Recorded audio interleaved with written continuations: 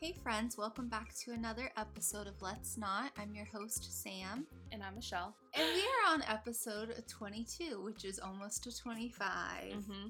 So exciting. I know. This week we're going to be talking about the Gabby Petito case going on, but by the time that you will hear this, there might be more details and such, so we're just going to talk about what we know as of right now, and then Michelle's going to be talking about the Murdaugh case, which I don't know anything about really, and then Michelle doesn't really know all of the details about the Gabby case. I don't know anything. No.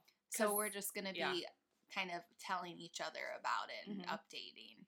I can't wait to know because my news feed, everything has just been bombarded with this Gabby case, and I'm just turn it off, look away, because I'm like, Sam's gonna tell me about it. So I just can't wait to hear what's going on there. Yeah, and I don't know anything about the case that you're gonna be talking about. I think I didn't even know about it until you had asked me, and then I maybe saw one article, but that's been it. Oh, it's a lot. Oh man. I can't even believe what it is. Really? Yeah. Is it like a crazy one, or is it like it's like a sad? It's sad. But I would say maybe just even one of the stories within this story is like a Dateline episode, and then there's like 5 more. Oh my gosh. So it's a lot. Okay. So Michelle, how's life? Life is good. Ooh, life is good. I love that. Oh, thank you. I feel like I don't have too much to talk about. I spent my weekend working on some cakes. My friends asked me to do their wedding cake, so I was just kind of enthralled in that whole thing because I don't do anything with fondant ever. I just do buttercream, and I didn't have to do any fondant cakes this time around, thank God, anyway. But there's a lot of different techniques that I was trying out for the first time. Ooh. So I did my first gold leaf application on a cake, which was fun and easier than I thought it was gonna be. That's nice. And I did my first jam drip type of a thing. Ooh. Yeah, but it was fun. I mean, there was like a lot of components to do, like make syrups and make jams and make buttercreams and make cakes. It was nice. I just want to eat a bowl of buttercream. Oh man, yeah. Will it be good? Like, no. Really? Like it's too much? It's too much. Like too sweet? Too sweet, and it's literally just fat and sugar. It's half butter, half Crisco, confectionery sugar, and vanilla. That's it. I think that's also the thing with, I wouldn't call myself a baker, I would call myself a decorator, but after doing it for so many years, like knowing how the sausage is made is just kind of like that's literally just Crisco and sugar on that cake. Well, I thought the cakes looked beautiful. I think they came out good. Michelle posted them on her Instagram. Yeah, I made 3 different ones. I posted the 2 that were not selected, but everyone that I've shown privately, the 3rd cake to, that's not going to the wedding, aka you, and I mean Jake's going to the wedding, but I showed him too. Everybody was drawn to that one. So I'm like, okay. And it was the winner. It looks like $1,000 cake. I mean, I don't know how much normally cakes are like that, but I told Joe, I was like, it looks like someone would pay a few $1,000 for a cake like that. I'm not even kidding. It is so fancy and beautiful. It's good. I don't think that they go for thousands of dollars. I mean, maybe if it was like a humongo cake, but. Or if we were in New York. If we were in New York, yeah. Like a 3-tiered wedding cake runs about $300 to $500. Did they have a hard time choosing which one, or was it pretty easy for them to narrow it down? It was pretty, so I made them talk about the decor with me, like the outside of the cake, and that was like the clear winner. And then when I was slicing it, I was like, anything can be mixed and matched. Like, don't get thrown by like what the outside looks like, but even the inside was exactly what they wanted too. Nice. So that full cake was just wow. I didn't need to make those 2 other cakes is what I'm saying. Yeah. It was a waste of time. No. They all came out good. But no, I was not to be a bragger, but I thought they came out really nice. I think so. Yeah. But that's what I did with my weekend. Jake was at the Boston Tattoo Convention, so it was nice that he wasn't in my hair and I was able to just like slowly truck through it all, but I would have appreciated him being my dishwasher. You should have just saved those. Sometimes I'm pretty nice. Sometimes I can be nice. Sometimes. What about you? What'd you do? What did I do this past weekend? I don't really remember, to be honest. Oh my gosh, yes. Happy fall. Oh, happy fall. It's fall, finally. Woo. I'm so happy. Yeah, this is when this bitch thrives. Yes, this is when I do not want to end my life. So. You're like a worm after a storm. Yes, I really am. I really am. I'm excited to soak it all in. Yeah. I can't wait. I'm excited for you. Yeah. It just feels so nice. Mm-hmm. Even yesterday, it wasn't that cold, but somebody was like burning wood. Oh, yes. Oh, that smell. I love that when you're like outside and it smells like burnt wood and then you go inside and you can just smell it on your hair and it just smells so lovely. Oh, it's so nice. Which, speaking of fall and hair, Michelle fucking has chocolatey, oh yeah, gorgeous hair, and it makes me want to dye my hair brown now. No, are you kidding me? You just got your hair done. Okay, it makes me look forward to when I do my next hair. Next, yeah. Your winter locks. Yes. It's like rooty a little bit, Yeah. and then it picks up on all of the other, The lighter like it gives areas. a little bit of other tones in there. I always love going back to dark brown. What are you most excited about fall? Well, I think that when I can walk a little bit more, just being outside. I just like being outside in the fall. Yeah, because it's like super comfortable. Really looking forward to, hopefully, Jake, if you're listening, I'd love an apple cider donut anytime you want to bring one home for me. Okay. Do you not love apple cider donuts? I do. Okay. Do you like from Dunkin' Donuts or from like a farm? Okay. A farm, and then also if you are in Salem, I just got to give them props. I used to work there, but not affiliated. Coffee Time Bake Shop has the best donuts in general, and then they do like a line of apple cider donuts. So you can just do a plain one, you can do a cinnamon sugar one, a butternut crunch one. Sugar with a little bit of sugar. Please. I feel like when I'm eating a plain donut, I'm like gumming it down like it's so dry. What is a plain donut? Like, do you consider a glazed donut plain? No. A plain one is like an old fashioned. That's more of the cake. We've had this conversation of donuts before. Oh yeah. Just throw them in the trash. Are we making you guys hungry? Are you impressed by all my cake donut knowledge? Oh my gosh. Also, that reminds me, so Halloween Wars started. So there's so many Halloween baking shows, and I'm just waiting for my call to host one because I totally could do it. But so Halloween Wars started, and I guess people are really hating it this season because they had a portion of like the decorators and like the bakers and then the pumpkin carvers. They completely took the pumpkin carvers away. Like, it's not even part of the cake anymore, which that was the best part. It was like so Halloween-y. Well, that's your opinion. You know I'm just what, kidding. Michelle? How many bake shows are there, people? So many. Exactly. So many. There's zero pumpkin carving ones. So Jonathan Bennett was hosting it. He played Aaron Samuels from Mean Girls, and he was so cute. Like, I loved him hosting it. And he would just always like pop around the stage and like scare people. And it was just so fun. Cute. So they got rid of him, which I didn't look into why. Maybe he's doing a movie. Like, he does a lot of Hallmark movies, but I feel like he really enjoyed this gig. So they got rid of him, and now they have Zach close. They have Zach Baggins. Is it Bagans or Baggins? He's like the ghost hunter person. I don't know exactly. Who that is. No, he's big like in the spooky community, but he's more like a ghost adventure. Now he's kind of hosting it because I think he has a show, so they're trying to promote it, but he's not even there. He's just like, they show little clips of him through the TV. It's just so... It's not the same, and a lot of people are like absolutely hating it. Yeah. And they're like, what have you done to Halloween Wars? But yeah, so we watched the first episode, and I guess they have more people in the competition. So it's like you're competing for a chance to compete. I think they're just wanting to stretch it out maybe a little bit longer. I don't know, but see how it goes. I don't know. If there's not the pumpkins, it's just another bake show. Yeah. There's like more Halloween baking shows coming on and like the pumpkin carving ones. But I think I was annoying Joe because every time one of the judges would talk, they'd be like, all right, bakers, so now your next challenge is... So I would just repeat them as if I was hosting it myself. And Joe's like, what's going on? I'm like, Joe, it's so easy. I could totally host that show. And I would be there in person. And yes, be there in person, not with my fucking face just flashed on a TV. But I've always said, I'm like, they should totally pay uh, Elvira to do it. Oh, yeah. Which leads me into... I saw this. Well, yeah, okay, go. No, you go. You go. You go. You tell me You what tell news me. you know about her. So, she's my mom. It has been revealed that she is my mom. Revealed. Here's the big secret. Here's the big secret. No. So, Cassandra Peterson announced that she has been in a relationship for like 19 years, I think. Mm-hmm. Yeah, with a woman, and good for her partner. Just like, you're dating Elvira, not even saying anything about it for 20 years. Like, good for you. Like, how are you not out there being like, yeah, Elvira's my girlfriend. That's my girl. Yeah. Oh, Cassandra? Yeah. Yeah. It's mine. I know her.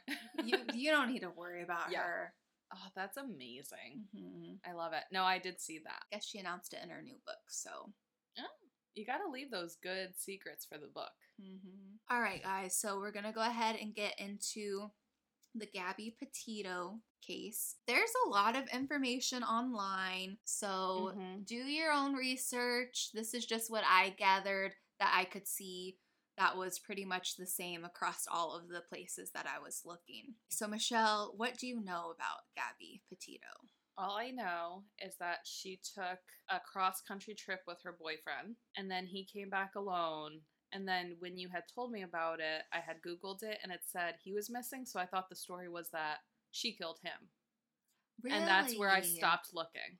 Because he was missing when I looked at it on, like, Saturday. Mm-hmm. So I thought that was why it was, like, so big. That's interesting that that was your thought because of how they were doing the headlines with him missing. Let's get into it. In July, 22-year-old Gabby Petito set off from Florida on a cross-country van trip with her fiancé. But 2 months later, Brian Laundrie returned home alone with the van that they were traveling in. What we know is that by the time he returned home, not long after, he had a lawyer. Whoa. Yep. So Gabby and Brian, they began dating in March of 2019. They became engaged in July of 2020, but a lot of sources are saying that their engagement was broken up, but then some people said that they were just pushing off the wedding, like it kind of went both ways. Okay. But it sounds like their engagement was broken off, but they were still traveling together. Gabby also lived with Brian and his parents in Florida. So pretty much like family, you know, like this is a young girl who's dating your son, engaged, and she's been living with you for some time now. The two of them had taken a road trip before, so this wasn't new. They had traveled a few states. And everyone's parents felt like they were safe because it was something that they had done before. They weren't really too worried about them. They planned a 5-month trip across the country. Gabby had a white van that she redid the interior in because they were setting out to do like the van life of where you just travel and live in the car. Just, you know, sounds simple, and all you get to do is just travel, look at the beautiful sights. Yep. Don't really have to worry about spending money on a hotel, anything like that. So they left New York on July 2nd. Gabby also documented a lot of her adventures on her Instagram account. Was she like known as like an influencer? Did she? So it's hard to tell because now her accounts do have a lot of followers just with everything going on, but we know that she was previously a nutritionist, she had said, and she had quit her job recently because she wanted to start a blog, and she also wanted to start a YouTube channel and just kind of show everyone how to travel in a van and do like the van life stuff. Oh, cool. Her last update on her social media was August 25th. She was in front of a mural in Utah. This was also more than a week after police officers in Moab, Utah were called to a domestic incident August 12th. Her last known location was Grand Teton National Park.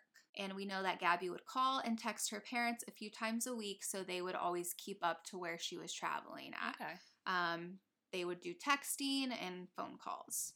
August 30th was the last text from Gabby to her mom, and it just said, No service in Yosemite. So her mom was wondering, was this text from Gabby? Mm-hmm. Was it really supposed to be Yosemite, or did it autocorrect it from Yellowstone? Because what they knew, she wasn't supposed to go. It wasn't planned to be in Yosemite. So they're wondering, was this Gabby? Can I break in? You break in whenever, yeah. Okay. Was she suspicious of the text when it came in on August 30th, or like looking back, now she's like suspicious of it? Do you think? She thought it was weird because it didn't sound like how Gabby communicates with her. It was just very like no service, bum, bum, bum. Mm-hmm. It just wasn't like bubbly like how Gabby is known to be. Got it. Brian has returned home back to Florida with the van without Gabby. And that was September 1st. Okay, so like a day or two after. Mm-hmm, so he's back home to his parents without his fiance who lives with him. Yeah. Lives with the parents. September 10th comes. Gabby's mom texts Brian's mom and she says, I'm worried about the kids. Have you heard from them? And it's interesting, like, you'll see, because she's like, I'm worried about the kids. Have you heard from them? Not like, hey, where's Gabby? Like, she's also including Brian because they're a team, you know? Yeah. No response at all, Michelle. From his parents? From his parents. They did not respond one bit. Red flag. Red flag for sure. They also tried to call them. They called Brian, and eventually not hearing, they're like, what's going on? They called any mutual friend, like any friends of Brian, and like no calls were returned. Yeah. The next day, Gabby's parents report her missing, and this is September 11th. So they have no idea where she's at or anything like this. And mind you, Brian's been home since the beginning of September. Yeah. So. Oh my God. Yeah, it's crazy. So September 11th, the police show up twice at Brian's house. The van is taken into custody. Brian, it sounds like he already had a lawyer, but then some places I saw he requested a lawyer that day. But the majority of people are saying he already had a lawyer by the time that the cops came. Yeesh. So for the next few days, he's not speaking at all to law enforcement, which is, this was so crazy to me because I'm like, he was also not named a person of interest, being that they set out to go on a road trip for 5 months. Like, they should still be on it now. Yeah. They were supposed to be in Portland, Oregon, I think in October. Okay. So it's like, why are you back? Why are you back? How is he not a person of interest when he's the fiance? He went on this trip with her. He returned home without his fiance who lives with him and his parents. Yes. How many times have we heard a story like this? Like Chris Watts. Yeah. What's the other guy's name? We've heard this a lot where it's like, how are you not named the person of interest? I don't understand. So it's like he doesn't talk to cops. There's no communication between him and cops or Gabby's family. Like, it's crazy. So a few days after that, on September 14th, Brian is finally named as person of interest. Yeah, I don't understand that. It's like there would be no other person of interest because he would have called the cops and been like, she's been taken. Somebody, like, you don't just come home, la-di-da, like, I don't know. So what are you thinking, like, right off the bat, knowing, like, his parents aren't even reaching back out to Gabby's parents? I think that he sent the text, went back home, immediately told his parents what had happened, and they were immediately like, you cannot talk to anybody, which is the advice I would give anybody anyway. Don't talk to cops ever. Yeah. They will just railroad you into a confession if they believe that you're the person. So anytime I hear that, I think, well, I wouldn't talk to cops either. But it does make you suspicious if, in this situation, it's like, no, it could be nobody else. Right. If something happened, why wouldn't you be at least telling our parents? If it was an accident, you know? Yep. It's just crazy. Like, a few days go by without them even questioning him. And I wonder, I mean, you probably can, but like August 30th to September 1st, it's like, can you even get from Yosemite or Yellowstone back to Florida? So that's a great question because they even said that there's no way that he was actually in Yosemite by the time that text was sent if he made it back home September 1st. Like, it doesn't match up. So they're like, he's lying. You're already on your way home. Yep. September 14th, he's finally named as the person of interest. Then he also goes missing, and I'm using air quotations. So then all the headlines pick up like Brian's missing now too, and then Gabby's parents had to remind everyone, Brian is not missing. It's Gabby that's missing. Brian is hiding. Yeah. So then a few days after that, they finally released to the public police cam footage where they were stopped in Moab, Utah. And you can check out the footage on YouTube. It's like about like an hour and 20 minutes, maybe an hour and a half long. It's really long. So these cops pull them over. So pretty much what we see is like they pull them over. Gabby's clearly upset. She's crying. Her eyes are red, and Brian's driving.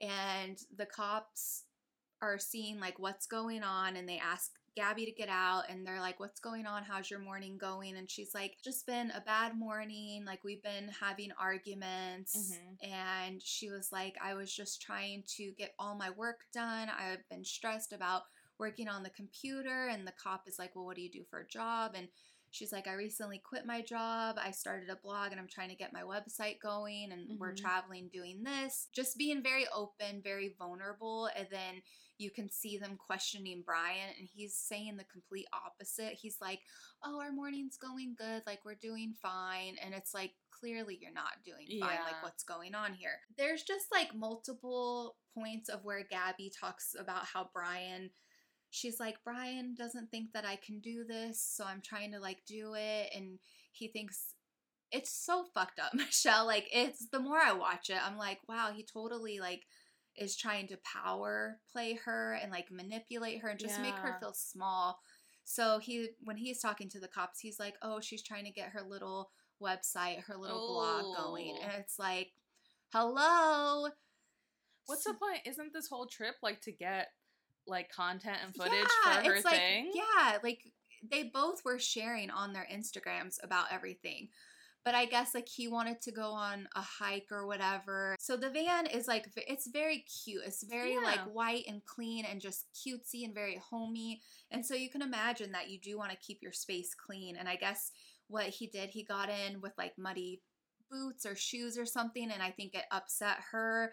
And who knows what really happened. But she started saying, I have really bad OCD and I was just trying to keep it clean. Like everything was her fault pretty much, you know? And she was like, I told Brian, I'm sorry that I can be mean because I do have OCD, but I just want things to look nice. Like, I'm just trying to do this and trying to do that, you know? The police are questioning them like, oh, why did you hit the curb? Because I think they're just trying to slowly like see what's going on. And Brian's like, sorry about that. And Gabby's like, I grabbed the steering wheel. Like, sorry, that was my fault. I distracted him from driving. Like, what? Just like all this stuff that she's taking on. And it's just, it's sad. So the cops then question Brian, and he's talking about how it's going. He was like, oh, I pushed her hand away because she was trying to slap me, and I was just like moving her hand so she wouldn't hit me. He had a few scratches on him, so the police officers are looking at the scratches. The main thing was they were like, do you want us to press charges? But they both pretty much said it was just a bad morning. We love each other. We don't want charges to be pressed. They claim it as, instead of it being like a domestic dispute, they claim it as like a mental breakdown because Gabby's talking about how she has OCD or whatever. Okay. And she just like worked up. They're like, all right, well, we don't want you guys staying together tonight. So Gabby, you'll take the van and stay the night or whatever. And then Brian will stay at the hotel, like say goodnight now, say your I love yous, and then come back tomorrow and reconnect. Can cops do that? I mean, I think they tell you to separate? I think so. Oh, wow. Because if they get called again, then I think, like, one of you would go to jail. Like, you know, when they check, like, if they go to someone's house and they're fighting, they ask one person to leave. Yeah.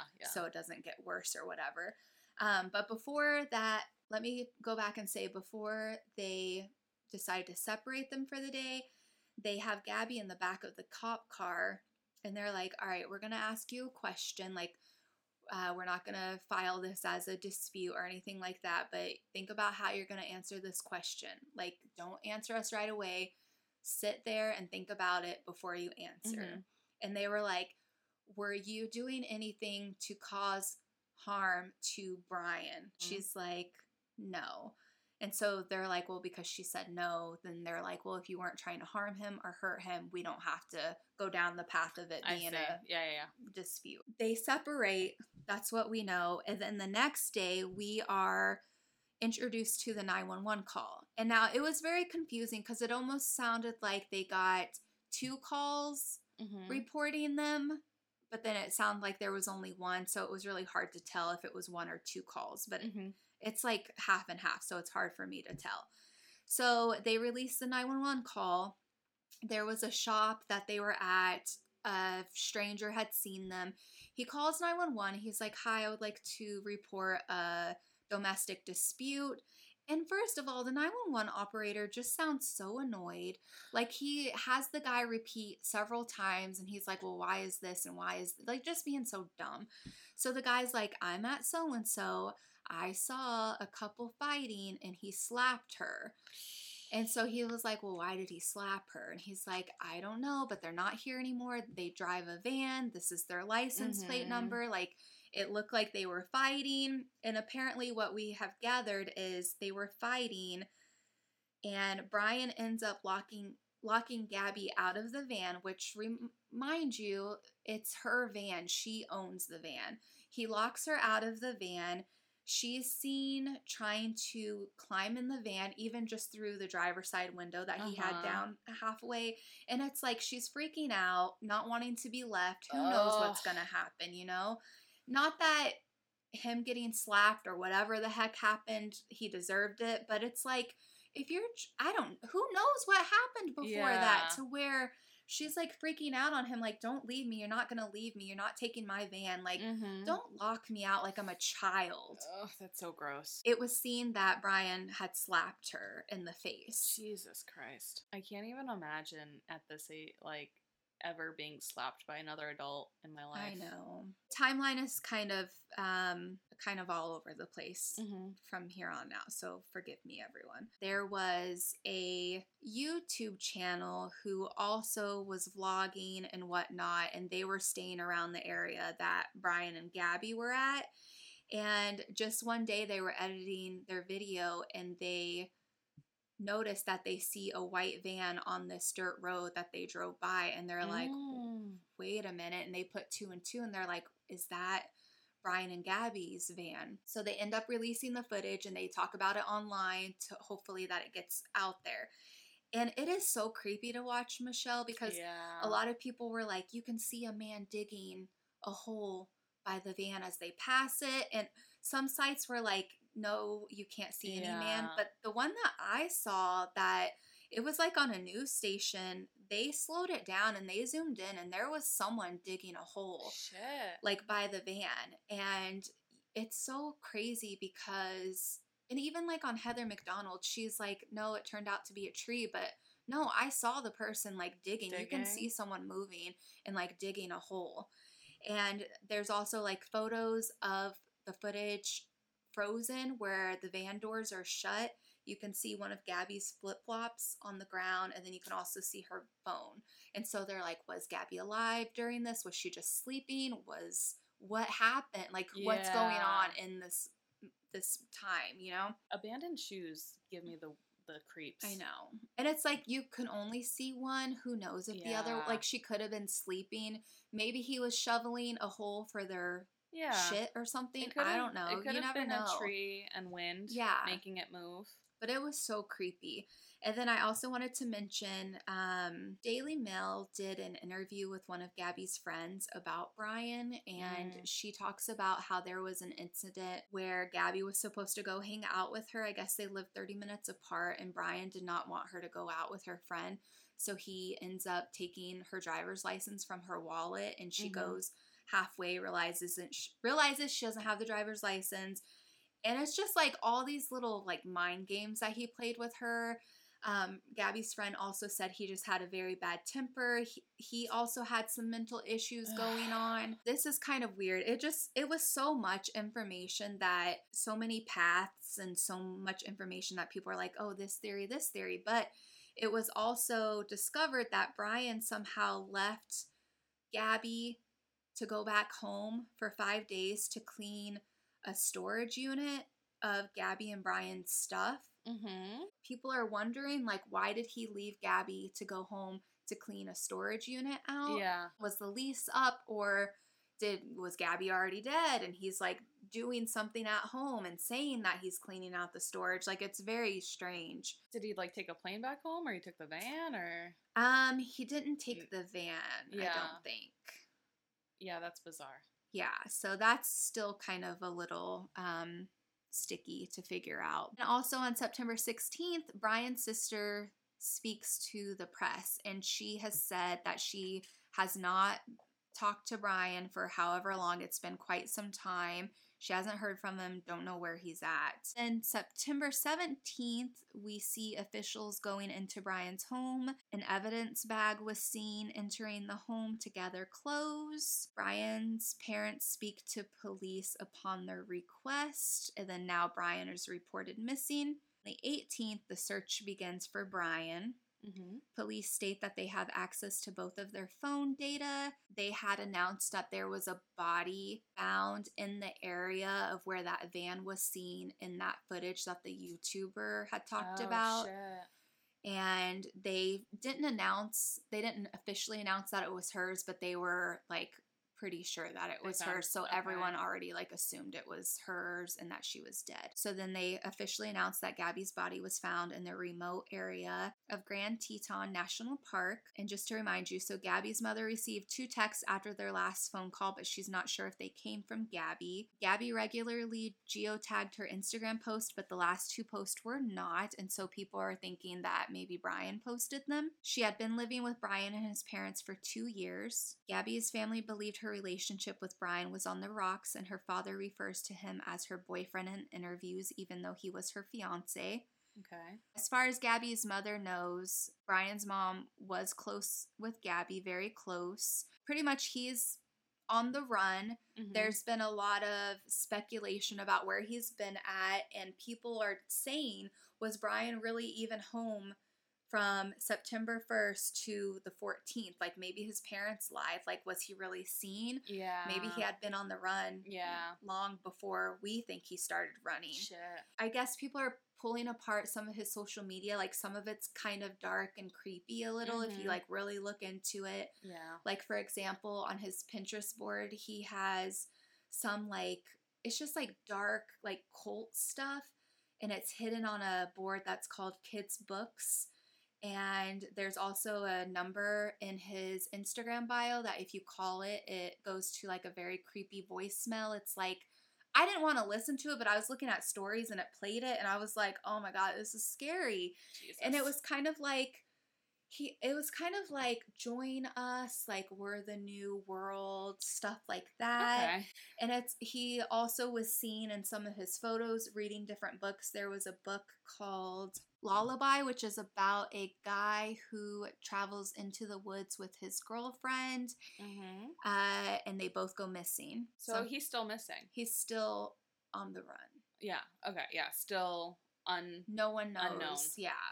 Wow. I assumed that they would have found him by now. TikTok, like, you guys are so toxic. Like, shut the fuck up. Why? There's like all of these like psychic mediums that are acting like they're getting stuff from Gabby, getting stuff from Brian just to gain followers. And it's like, I do believe in mediumship, but have some fucking respect. Like, this girl was murdered. Her fucking family is like going through hell right now.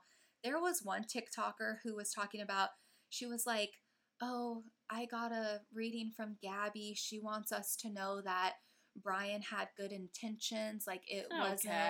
Exactly. All like, right. It's so fucked up. It's just crazy. Yeah. I mean, this story has obviously played out time and time again. I feel like all of this background intrigue is getting a little like Elisa Lam from like the Cecil Hotel, where it's like, well, maybe people are looking into too many little aspects of it. Definitely has like Scott Peterson, Chris Watts vibes, where it's like, you're really the only person that could be it. And also, you not talking about it, it's obvious, like, if it was an accident, if she got taken, if anything happened, a call would have been made to the police at the scene. You don't drive all the way back home and get your ducks in a row and then disappear.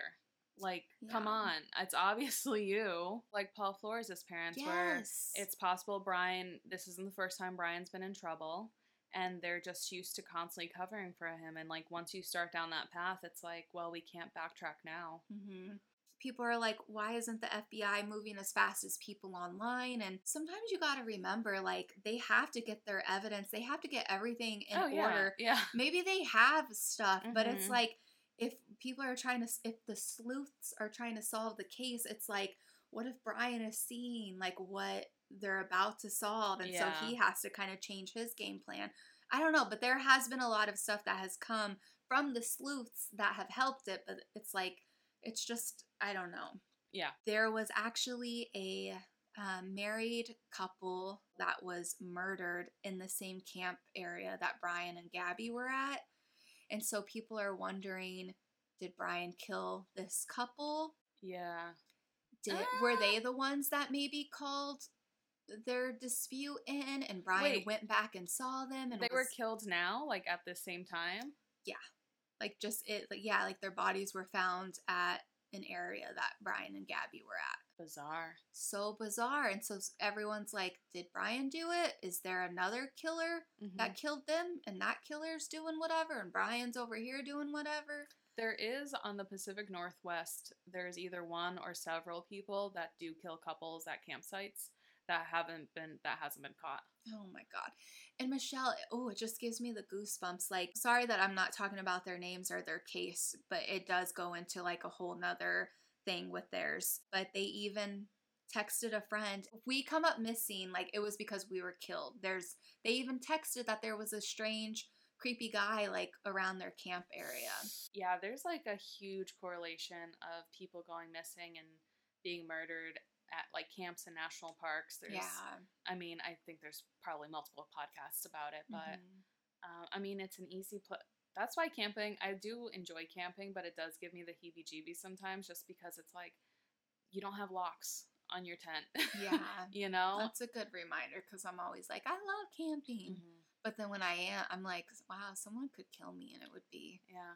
It's just kind of like we all abide by the social contract, right? You're not going to kill me just because I'm out in the open, right? Yeah. Because this case got so much attention, we also need to remember that there's a lot of women of color that also go missing and that are also murdered, and they don't get this much attention. We're spoon-fed what they want us to hear and see on the national coverage, but like we said in our last episode, like, you have more than enough opportunities to do your own research and look into it, because Indigenous women go missing all the time, especially in the Utah, Wyoming area. Wow. And it is, I'm sure, astronomical numbers in comparison to like little white girls. Yeah. Not saying that little white girls don't deserve fucking protection either. Yeah, everyone does. All these stories matter equally. Yeah. But they should, in the same light, get the equal amount of attention. I wish there was a way that we could get the media to be responsible about this. Yeah. I don't know. I guess it doesn't sell. It doesn't sell the same way. And so it's like, you can recount this story to me because there's a lot of information out there where it's like, I'm sure you can't recount any of those other stories because there's just, this person's missing. She probably ran away. No one runs away. Yeah. I'm sorry. No one runs away and goes missing without a cell phone, hitting their debit. Like, it's just not happening.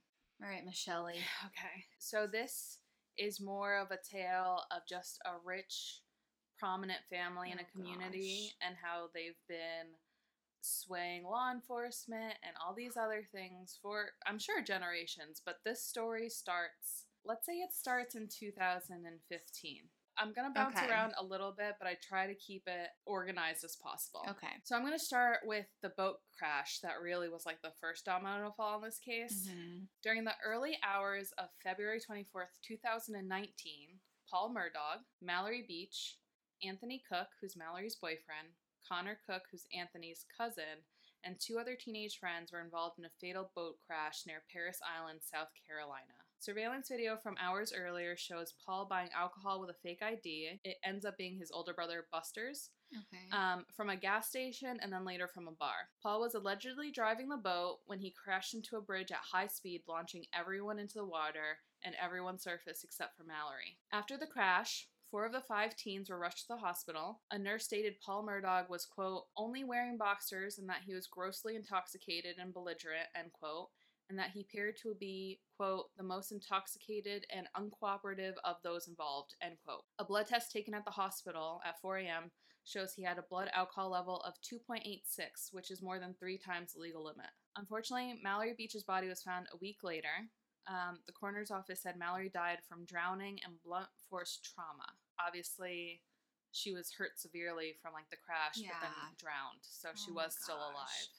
Okay, is Mallory his sister or a friend? A friend. Okay.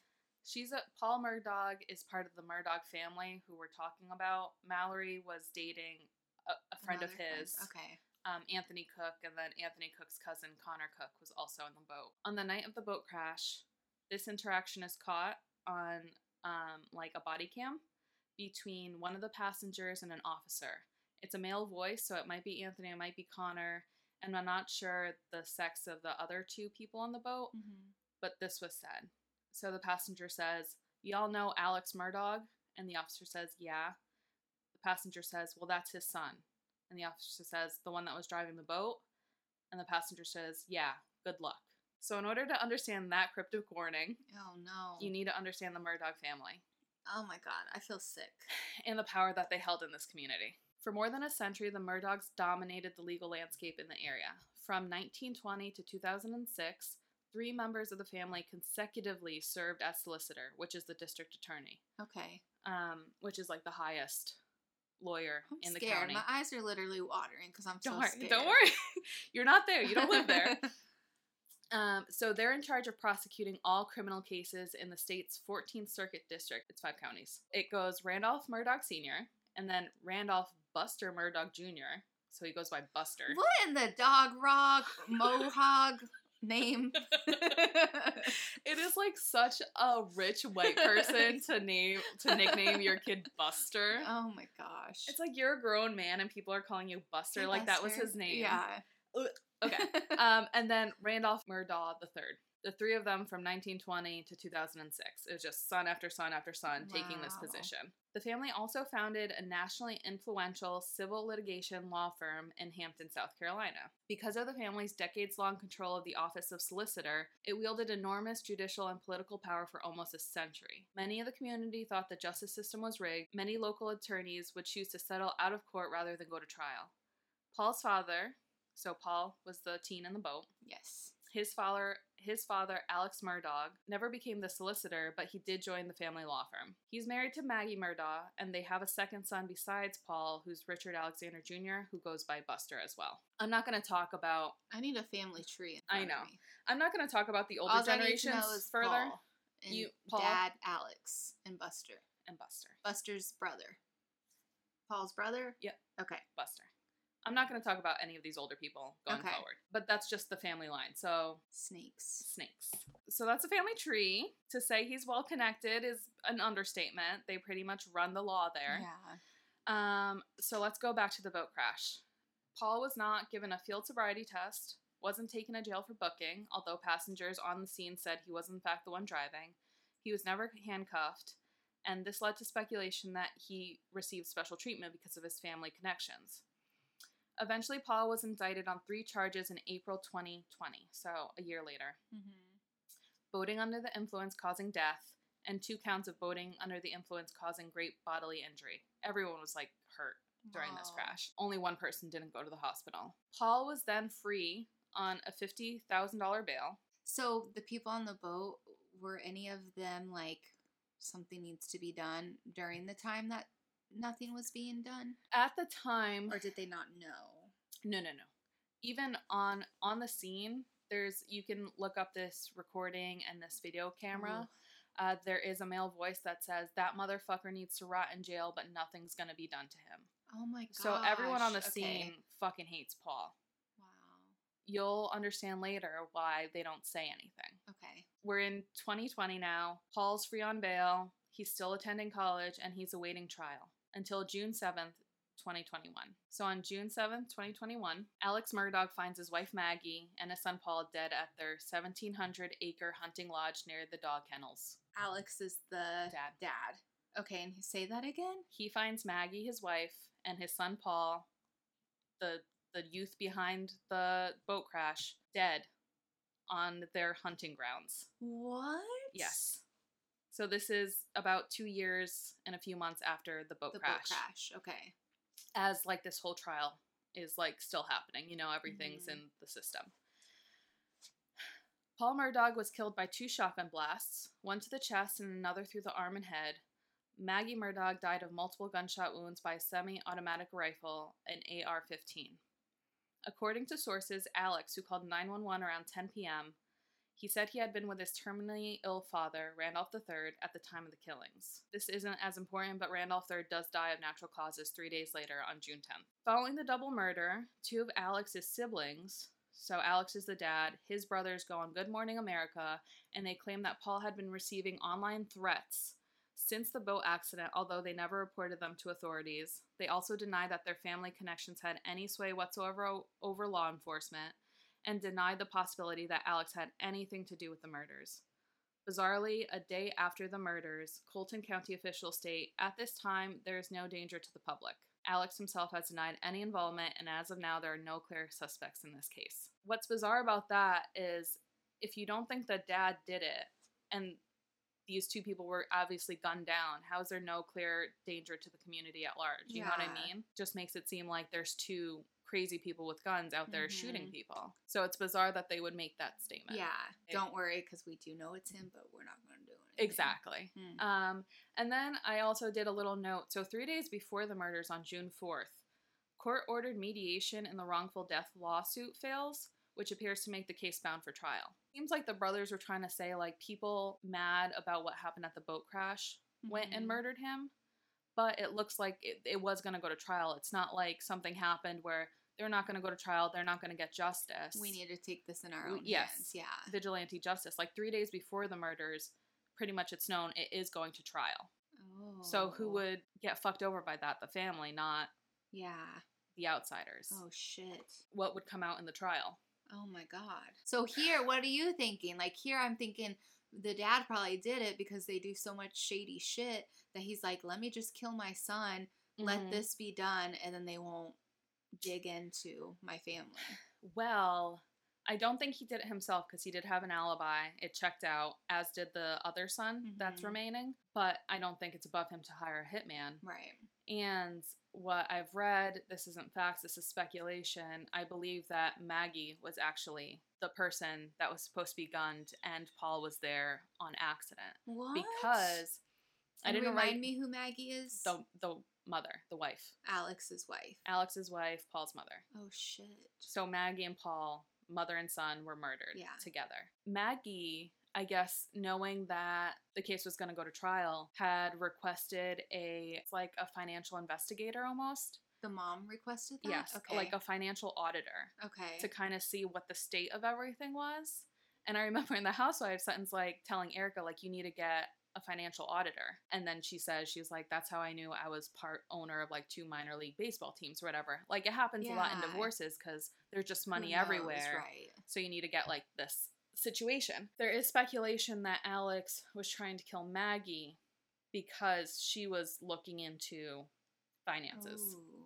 Because of this trial, the boat crash. So you think it's crazy enough, right? Oh my God! Sam, I have 3 more twists to throw at you. Wow. So on June 23rd, 2021, so this is like a few weeks after the double homicide, another shocking murder embroils the remaining Murdaugh son, Buster. Based on information gathered in the double homicide investigation, the South Carolina Law Enforcement Division, I'm going to call them SLED going forward. Okay. So SLED says it's looking into the 2015 death of Stephen Smith in Hampton County. They do not elaborate on what information they obtained, but because something just came out the other day. I believe some of it is due to a new lawsuit that has come out against Alex Murdaugh, the dad. So Connor Cook, who was on the boat back in 2019, is now suing Alex Murdaugh. The suit states that after the crash, Alex Murdaugh told Cook, who was 19 at the time, to keep his mouth shut and tell authorities he did not know who was driving the boat at the time of the crash, even though he knew it was Paul. He told Connor and his family which lawyer to retain, Corey Fleming, and not to speak to authorities. On top of this, Alex and others started a whisper campaign in the community, shifting blame from Paul to Connor. In his testimony, Connor indicated that there were several rumored or alleged incidents involving members of the Murdaugh family that gave him pause in telling the truth to police. So Connor stated, "There was something that Paul was supposedly involved with a guy, got found beat up in the middle of the road, and that they got out of it." So now let me tell you about Stephen Smith. Oh my god. So it's already known in this community that the Murdaughs are somehow involved in this Stephen Smith case. Okay. But it's been kept hushed up. So Connor didn't want to go to the police because he's like, they already hushed that up. Like, I'm not going to speak to the police. Also, Alex himself has come up to me and told me to shut the fuck up. Yeah. So I'm not touching it. But he just recently filed this lawsuit against Alex Murdaugh, which came out a few days ago. So now everybody knows why he wasn't speaking earlier. Yeah. Stephen Smith. On July 8th, 2015, this is 4 years before the boat crash. Oh my god, okay. This is 4 years before the boat crash. At 4 a.m., 19-year-old Stephen Smith's body was found with a fetal head wound on a road in Hampton County, South Carolina. Investigators concluded that Smith was walking home after running out of gas. His car was found like 3 miles down the road with the gas cap off, and then was struck in the head by a vehicle. Stephen's mother, Sandy Smith, has always maintained that her son, who was openly gay, did not die of a hit and run, that he was murdered over his sexual orientation. The coroner also said that he didn't believe Stephen's death was a hit and run. The original report, which was written by South Carolina Highway Patrol, states, "The victim was found in the middle of Sandy Run Road, deceased with some sort of blunt force trauma to the head. Responded to the scene. I saw no vehicle debris, skid marks, or injuries consistent with someone being struck by a vehicle." It's gone down as a hit and run, but there's no, like, skid marks, there's no broken glass, there's nothing in the area that is consistent with a hit and run. But it was just filed away as a hit and run. At the time of the incident, Buster's name was mentioned during the interviews and called into the tip line. A few of the alleged rumors at the time were, 1, Buster and other teenage boys were out driving, saw Stephen's abandoned car, found him on the road, and struck him with something out the window. They think a bat. Oh my god. 2, Buster and others picked Stephen up, beat him up, and then threw him from the car. Or 3, Buster and Stephen were having a relationship and something went wrong. So these are the rumors that were told even back then in 2015. And they went nowhere. They went literally nowhere. And just so you know, like, Stephen's car is like a bright yellow little hatchback. So it is very, like, recognizable. Like, if you saw it, you'd be like, that's Stephen Smith's car. So his mother, Sandy Smith, has always believed her son was killed for being gay by several local Hampton community youths from prestigious families, which she believes have sworn to protect their children, no matter what heinous crime they have committed. The case went cold in 2006, but now, because of this double homicide, it's being reopened. Wow. But Stephen Smith's case wasn't the only one to be reopened after the double homicide. There was another incident in 2018. Oh, Lord. So a year before the boat crash, that is now receiving additional attention from law enforcement. I'm bringing back Connor Cook again. That testimony where he mentions why he's not talking about the Murdaughs and how they covered up Stephen's murder. He also mentioned something else. Cook stated, "There's a couple of things that happened in Hampton that I heard about. One was that Paul had pushed his housekeeper down the stairs and she died and nothing ever happened." Oh my god. So now let me tell you about Gloria Satterfield. Gloria. Who is the housekeeper. So for more than 2 decades, she had served as the family housekeeper and nanny until her death on February 26, 2018. The death was reported as a trip and fall, but no coroner was ever notified, no autopsy was ever performed, and the death certificate erroneously said that it was by natural causes, which a trip and fall is not natural causes. Satterfield's 2 sons received a settlement of $500,000, but by 2021, they had still received no money. During the settlement negotiations, the Satterfield sons were represented by a lawyer Alex recommended to them, Corey Fleming. You might remember that name because it's also the lawyer he told Connor to retain. What nobody knew is that Fleming is Alex's former college roommate and godfather to one of his sons. Oh, hell. So, not only super shady, but like a conflict of Yeah. interest and illegal. Wow. Also, as I was writing this last night, a new article came out about that whole situation. And pretty much Alex went up to her sons at the funeral and said, you guys should sue me because the insurance will pay you out and then you'll at least get some money for like this horrible accident that happened. So they did that. And he said, you guys need to retain Corey Fleming. And then this is the banker that you guys should use. Which they did all that. For some reason, legally, and this also bringing back my housewife shit from The Hustler and The Housewife, it had so many Tom Girardi similarities. No. So legally, their lawyer that's representing them only needs to talk to the banker. He doesn't need to tell them anything that's happening on with the case. What?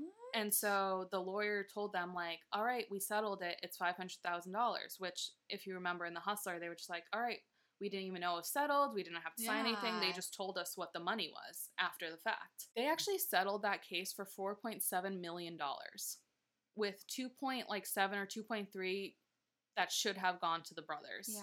And they told them that they got them $500,000. Oh my And they God. still even gotten any of that $500,000. And so there's just millions of dollars that are now missing after Alex Murdaugh told them to sue him, use these people. Of course, like all the people on the cut, I'm sure got their cut. Yeah. You know? And then did the same thing to Connor and said, use this lawyer. So I'm sure Corey Fleming has a few questions to answer too.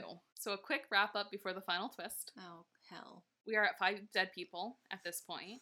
We have 1 hate crime by Buster, 1 push down the stairs by Paul, a fatal boat crash by Paul, and a double homicide by TBD of Paul and Maggie. Yes. So these are 5 dead people now in this fucking twist this of is a family. A movie, I know. A book.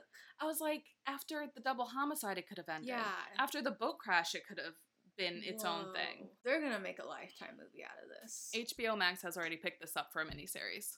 This is the most recent, maybe the final twist. I fucking doubt it based on this family. The final, but knowing this family, it's probably not going to be. So on Friday, September 3rd, 2021, so literally like 3 weeks ago, Labor Day weekend, Alex is forced to resign from his family law firm after being accused of mishandling funds. According to the New York Times, the amount involved was in the millions. So another Tom Girardi situation. And like I just told you with the housekeeper, if he did that once, how many fucking times has he been doing this? It doesn't end there. So on September 4th, the day after he's forced to resign, Alex is shot in the head while changing a tire on the side of the road. He claims a truck slowed down, shot him, and then drove away. The injury only grazed his head, and he was released from the hospital soon after. What? Yes. There's something else after that?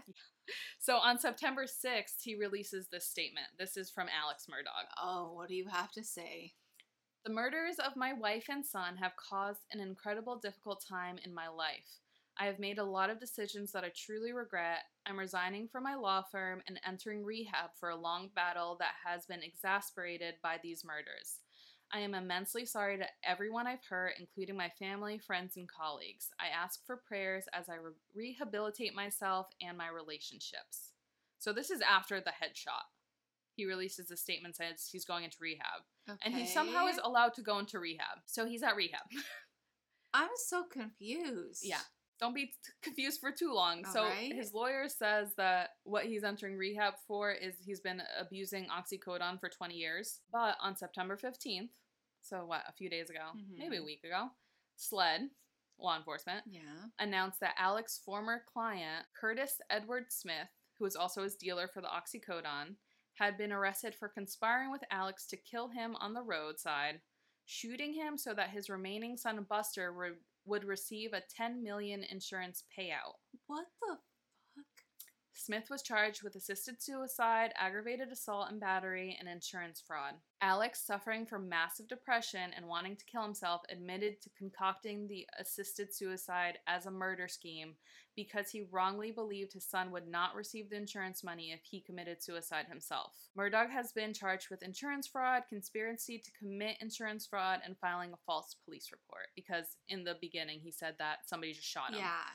now on September 15th, he has come out and said, yes, he was like working with his drug dealer. Oh my God. So that his drug dealer would kill him. I don't believe that. So that his son Buster would get $10 million.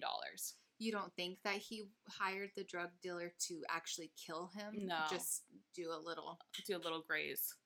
And I think, and I've read this, but I do believe like he was probably going to try and do like a shootout with that man, his drug dealer, and then pin the double homicide on him. Oh. But who knows? Maybe he did. Maybe Curtis was the one that did the double homicide. Like, we still don't know who killed Paul and Maggie. The immediate family members, Alex and Buster, did have alibis. So it definitely was a hitman. So anyway, so that's where we are as of September 23rd. But like, this case is still unfolding. I just want to, like, I'm just thinking of that lady in the GIF where she has all the equations around her face and she's like...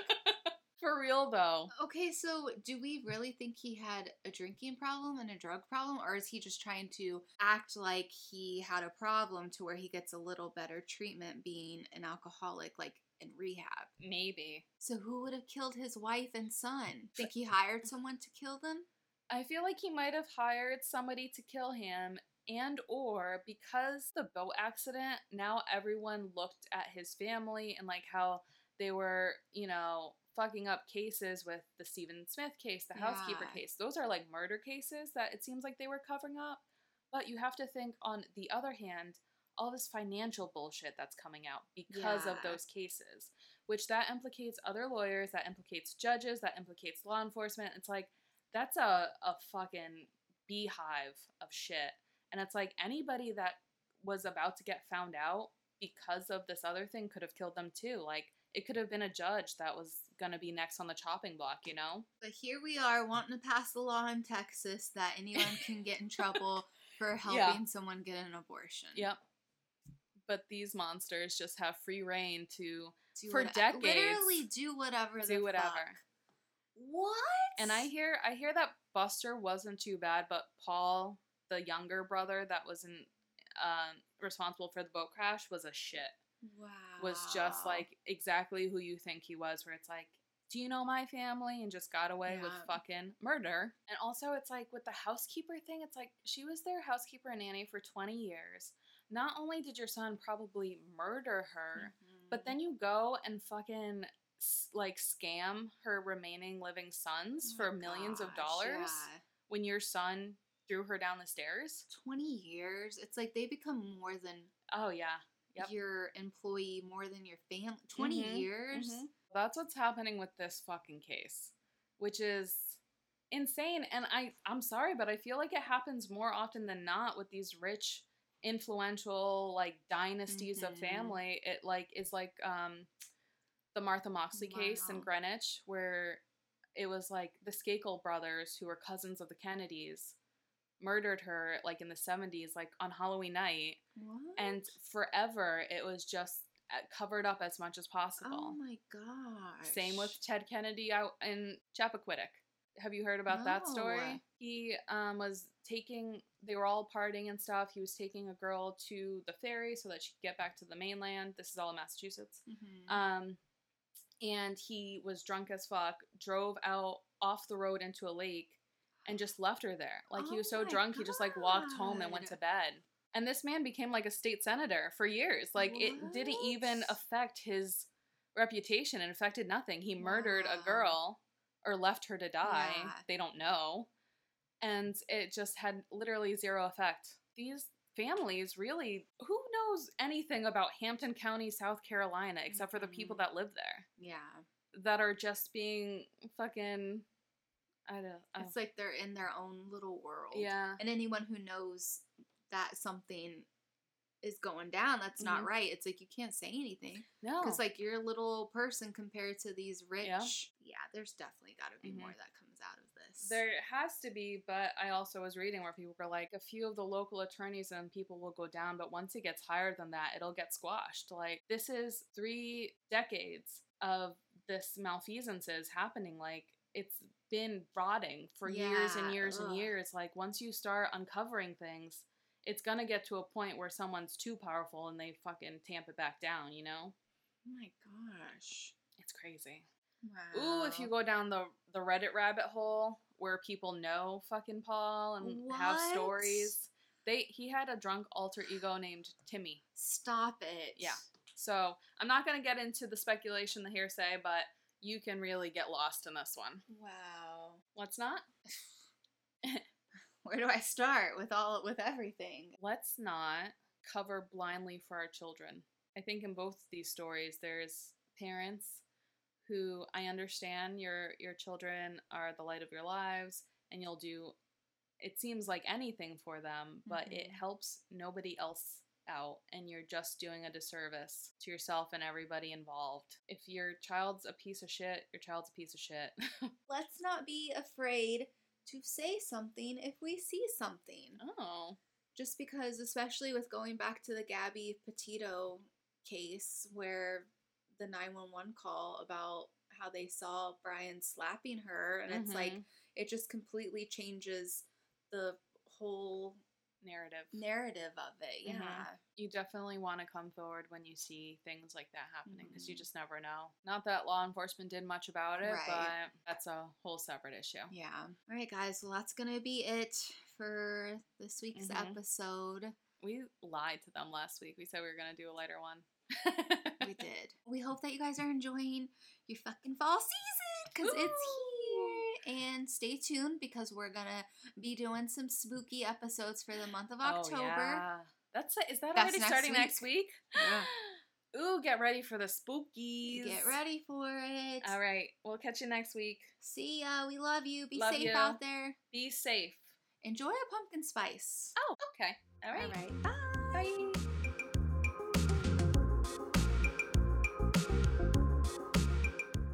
Let's Not Podcast is part of The Dorkening, which is a network dedicated for podcasters, a group of shows helping each other to grow, share ideas, collaborate, and innovate. You can check out more at thedorkening.com. And thank you to our sponsors, Deadly Grounds Coffee. Deadly Grounds Coffee is fresh roasted here in New England by skilled master roasters in a unique way that allows the true flavor of the bean to come through. It's coffee the way it was meant to be. Fresh, bold, delicious. It's coffee to die for. Check them out at deadlygroundscoffee.com.